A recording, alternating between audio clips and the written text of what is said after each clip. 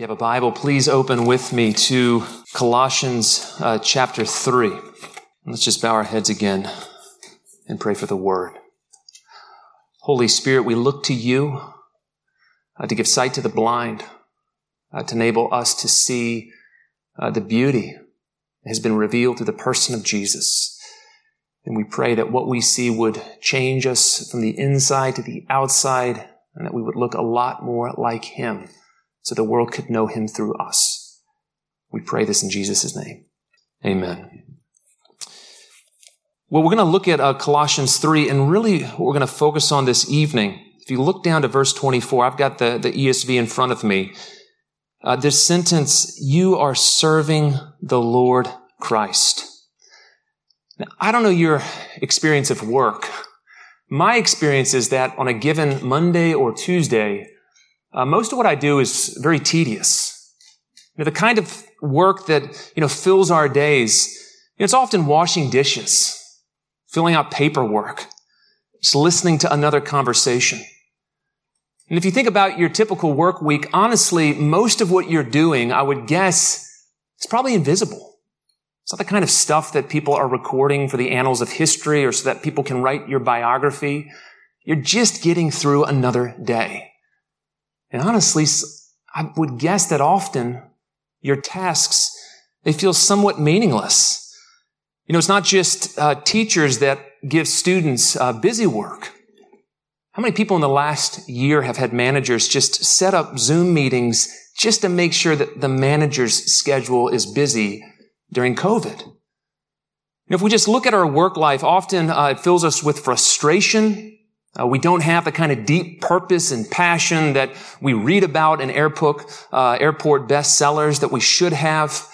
Again, there's a sense of lack of fulfillment. Sometimes we look at our peers and we think that person has a great life. Why am I stuck with this job? Underlying all of this is this problem, because as you listen to podcasts, the message is that, you can change your life, that you can discover this purpose, that there's a passion that you can unfold. But honestly, as we look at our lives, often we're kind of stuck with where we are.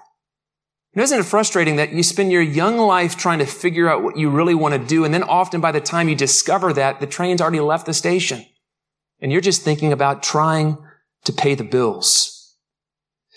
Now again, if we listen to the world, basically the secular advice is, okay, well, if you want to be happy with your work, adjust your circumstances. You've got to change them so, again, they're in alignment with your passion. And maybe there's a few of you tonight that you can pursue that path, and that's open for you, and by all means do. But actually, the message of the gospel is so much more radical than this. Because if you're paying attention to what Paul is saying in chapter 3 to these bondservants in particular, these are people that have no capacity to change the circumstances of their lives. And so he says something much more revolutionary. That we don't have to adjust our circumstances, that rather what we need to do as Christians is to frame the circumstances. That if you can just understand who Jesus is and what He's done, and if that's the backdrop of your life, then all of a sudden it doesn't really matter so much what you're doing. How you do it can be fundamentally changed. And so what I want us to do, I want us to take up this simple sentence that you serve the Lord Christ and just ask, what would happen if we actually believe this? Well, here's one thing that would happen, is our lives would all of a sudden have an unbelievable sense of dignity and worth. There's something about Roman slavery that we probably don't think in terms of. You see, for the Roman slave, their sense of dignity or worth was basically determined by two things: who they belonged to and what their role was in that person's house. Not every slave was treated equally in that society. If you were just a slave of Joe Bloggs, who was some sort of farmer on a croft outside in a rural district outside of Rome, well then, if you're just cleaning up the barn, that's one thing. However, if you're a slave and you happen to belong to someone like Julius Caesar, or Pompey the Great, or Cicero, and let's just say that maybe you manage his accounts, that you're in charge of his properties, well, you actually could have a dignity that surpasses that of a lot of free people in that society. Now, I would guess that in this church that Paul's writing to, there were probably, bondservants doing all kinds of things. But when you read this letter, one thing you have to pay attention to is the way from the outset, Paul is trying to expand what these Christians know about Jesus. So if you have a Bible, go back to chapter 1, look at verses 15 to 18. What is Paul telling them about Jesus? He's telling them that Jesus, he's the image of the invisible God, that he's the firstborn over all of creation, that he is the Lord of lords, he's the King of kings, that actually he is above everything in heaven, on earth, visible and invisible, that these things were actually created through him and they belong for him. You got to connect all that to what he's saying in chapter 3. Because what Paul is saying is something that's actually so radical. It can change our lives. He's telling this bondservant, I don't care who you belong to. I don't care what your occupation is. I don't care what your role is in that person's house. None of that defines your worth. Because you're a servant of the Lord Christ. I mean, he just blows the ceiling off every notion of status you could possibly think in terms of. This is why Paul was so free of all anxiety about what people thought about him. If you go to 1 Corinthians chapter 4, what does he say? He says that he's a servant of Christ. And then he goes on to say, I don't care if you judge me, and I don't care if human courts judge me. I don't even judge myself. Because he knows that the only one that matters is Jesus, and it's who he is in relation to him that determines his identity. And so this is a radical message that we have here. It's a message that could have convinced a slave who was just scrubbing the bathrooms that actually that's not what defines them, that their worth is determined by their relationship with the Lord Christ and the fact that they belong to his household as a brother or a sister of the Lord. This can change us too. I love Francis of Assisi, for the reason that he so grasped this sense that his identity was in Christ. There's a famous story where a bunch of bandits, they come across Francis on a road in Italy and they say, who are you? Now, Francis, he's dressed in rags. He looks like a beggar. You know what he says? I am the herald of a great king.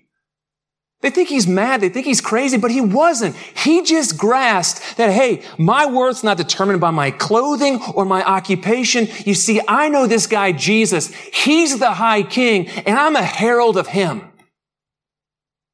So Francis, in a sense that was not without humility, but he walked the streets with a sense of security with who he was.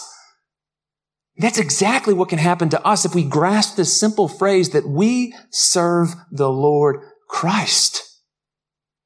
Now let's flip it around. Let's think about it from another angle. This truth of serving the Lord Christ, this can be a source of unbelievable joy. Now, wouldn't you agree that most tasks are joyless?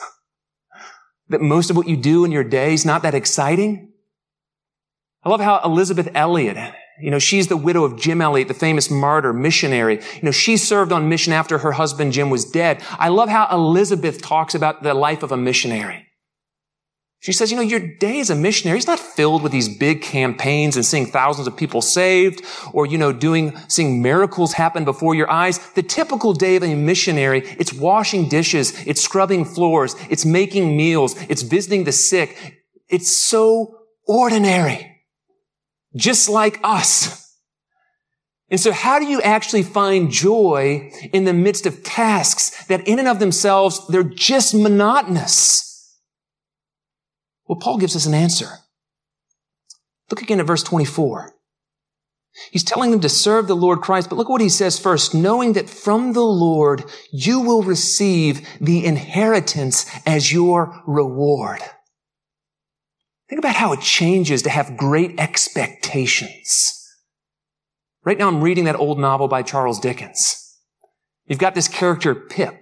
He's poor. He would love to be a gentleman. He's got no chance to be a gentleman. He's training to be a blacksmith. He has no future.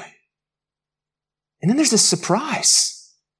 he finds out that actually there's this legacy that he's inheriting. And just imagine if you're just this boy Pip and you're in the forge, how your attitude changes when you realize that just in a week or just in a month or just in a year, there's this incredible inheritance that's going to be given to you. Is it not the same mindset that Paul's commending to these bondservants and slaves? Okay, yeah, your day job might just be digging ditches. It might be tilling fields that nobody's ever going to take note of. But just around the corner, there's this inheritance that the Lord Jesus is going to give you. He's going to give you eternal life. He's going to give you a place within his family. He's going to resurrect you with a new body. He's going to give you a place in his heavens and earth where you're going to reign with him. And Paul would have them know, these bondservants and slaves, realize he's positioned you where you are.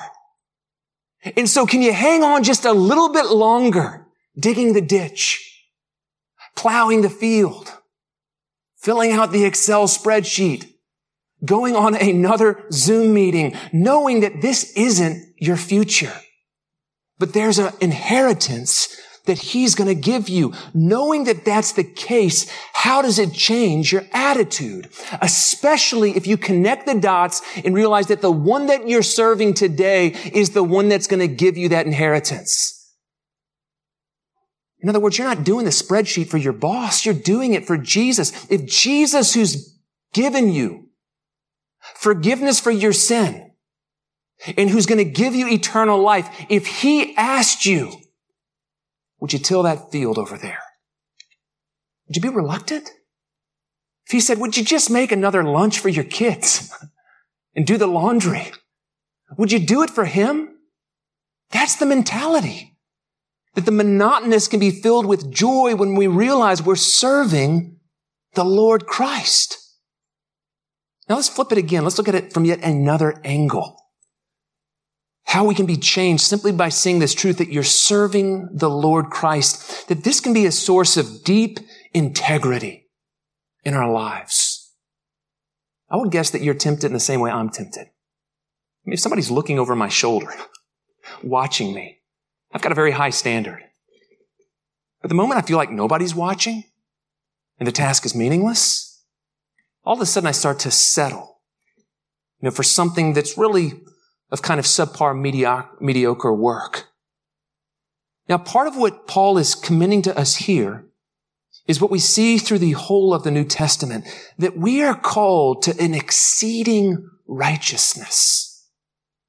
See, the way that the world operates is it always settles for less. I mean, just think of the Sermon on the Mount. What does Jesus talk about in the Sermon on the Mount? Don't be like those people. They do their charitable deeds to be seen by men. They've got their reward. When you do a charitable reward, don't let your left hand know what your right hand is doing. Why? Because your Father who sees in secret. You see, you're not doing it for the eyes of men. You're doing it for God. And he's watching. He's there. Jesus is the same thing. When you pray, don't stand on the street corner. Don't blast a trumpet. Don't go position yourself into the church where everybody can see you. You go into your room, you close the door, and you pray to your Father in secret. And your Father who sees in secret, he'll reward you openly. Part of what's so stunning about the Christian life is we're not just concerned about the exterior. We're not just trying to do it for the praise of men. And look, this is exactly what Paul says in verse 22. He's telling these bondservants something very difficult. Obey in everything those who are your earthly masters. But how? Not by way of eye service.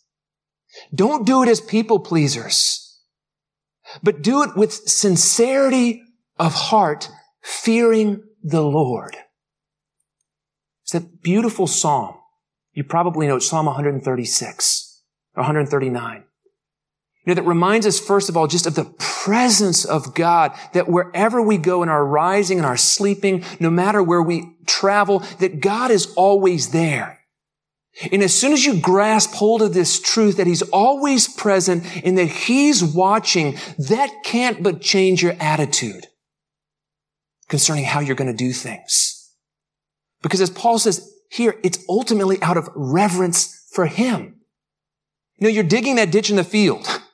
Your supervisor's probably never going to look. You're never going to get evaluated. Why on earth would you care about this ditch? Only one reason, because the Father sees and it delights Him when you pour your heart into this simple task. And if you do this heartily unto the Lord and not to men, it's not just the angels that rejoice.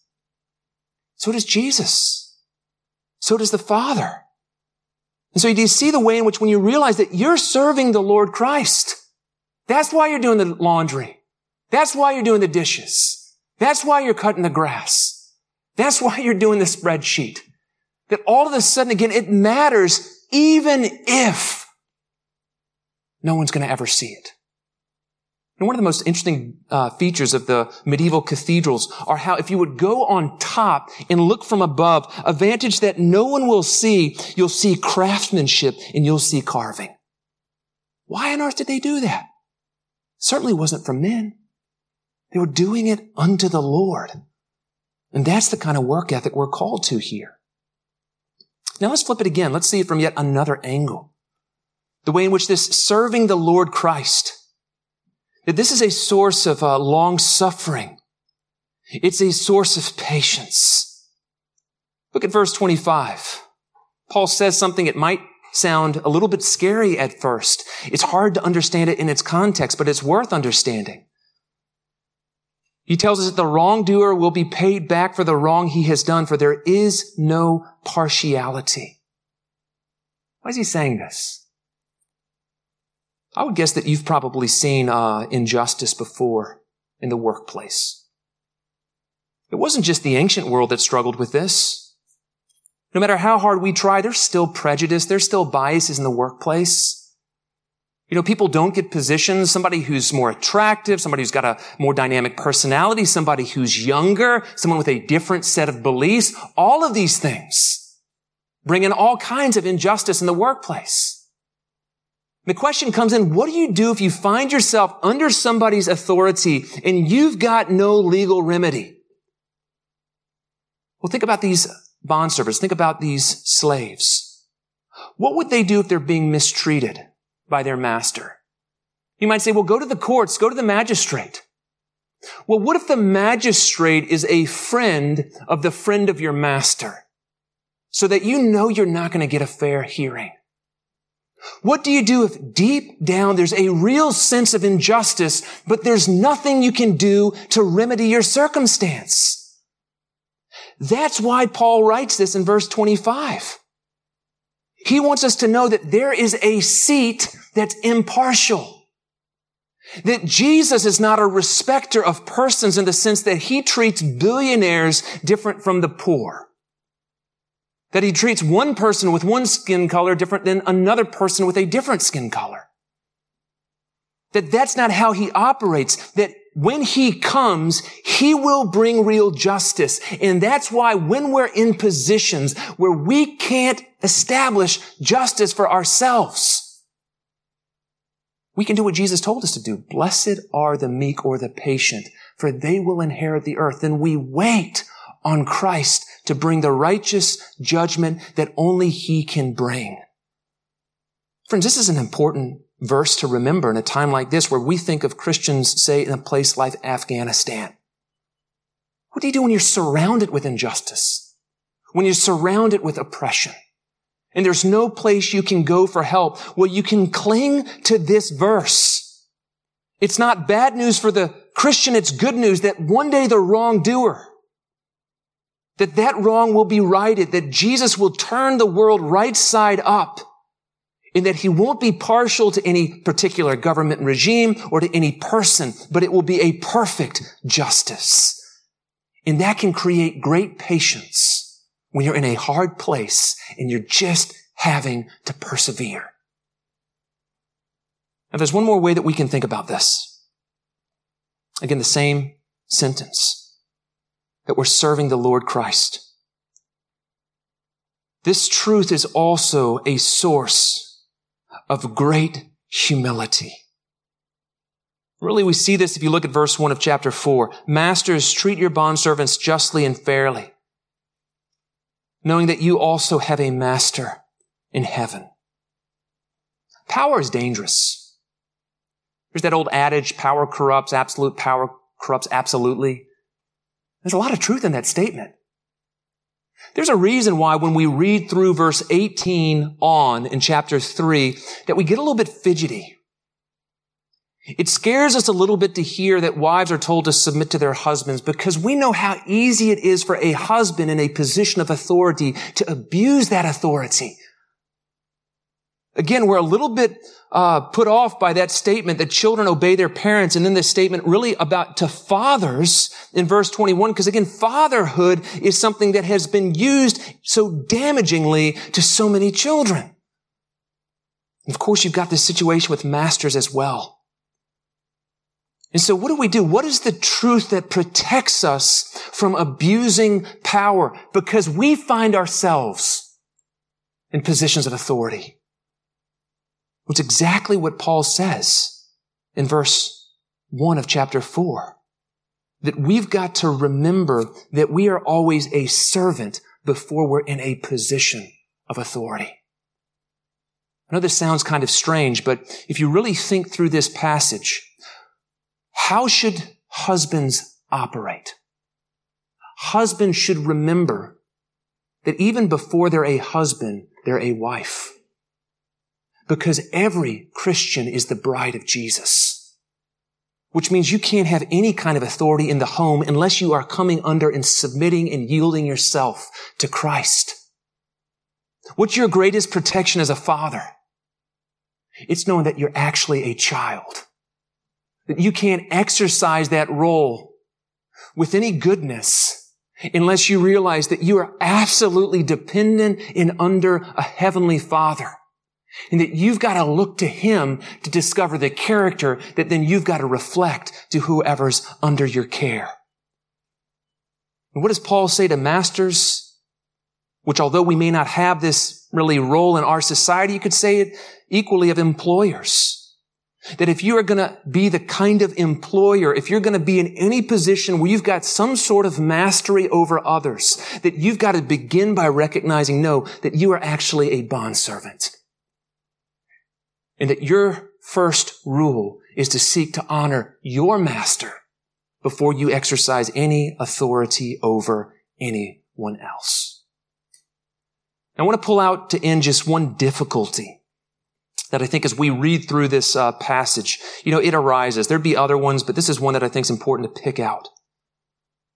If you're thinking deeply about this passage and you're thinking about, verse 22 of not doing things according to eye service as people pleasers, but with sincerity, fearing the Lord. You're looking at verse 23. Whatever you do, work heartily as to the Lord and not to men. This could easily land you in a place of great anxiety. How on earth is this not a recipe to feel like you are under a relentless taskmaster? That there's constant surveillance, there's constant measurement so that you can never do enough and you can never rest. How does it not result there? There's two things I'd say. The first is that we've got to recognize the incredible freedom that comes from only having one audience to please. If you were to look in your life, I guarantee you probably got 100 people you're trying to please all the time. You've got, some memory of your father or your mother or your grandparents. You're trying to please maybe some friends and some colleagues. You've got that boss or that line manager. You've got all those expectations. It's an anonymous crowd, but just living in a society or living in a neighborhood makes you feel like you have to conform to people's expectation. And it goes on and on and on and on. How wonderful would it be if somebody said, actually, there's only one set of eyes that matter. And if you please Him, everything else is going to fall into place. Now, that's one piece of the puzzle, but we've got to add a second. And the second is this. It's the heart of the one that you have to please. It's when you realize that the only one you have to please is the person who said, come to me, all you who are weary and heavy laden, and I will give you rest. Take my yoke upon you. Learn from me, for I am gentle and lowly in spirit, and you will find rest for your soul. When you realize the only one you have to please is the one who gave himself absolutely for you and the one who is constantly working for you to encourage, to sustain, to hold you up, when you realize that he's working his strength in you, that he's a kind and gracious and merciful shepherd, that's what removes that surveillance, that endless taskmaster. And all of a sudden you can rest before him and say, okay, Jesus, what does it look like for me to live this day for you? And that's the only question that you have to answer in the morning. What relief, what peace could that bring to us? And so let's pray that this week that God will enable us not just to think in these terms, but to live this out. That incredible truth, it doesn't matter what we're doing, that we serve the Lord Christ. Let's pray. Father, we just rejoice in the gospel. It's so incredible. It's so much better than the advice of the world. We don't have to do anything radical. We don't have to abandon our families. We don't have to change our career. We can just frame our lives against the backdrop of truth. Jesus is King. He's going to reward us with the inheritance. And the only question that we have to think about is how do we live and abide and serve him? Help us to simplify the confusion of our lives and help us to accept that invitation that's there today. Come to me, all you who are weary and heavy laden, and I will give you rest. Show us how to take his yoke upon us. We ask this in his name. Amen.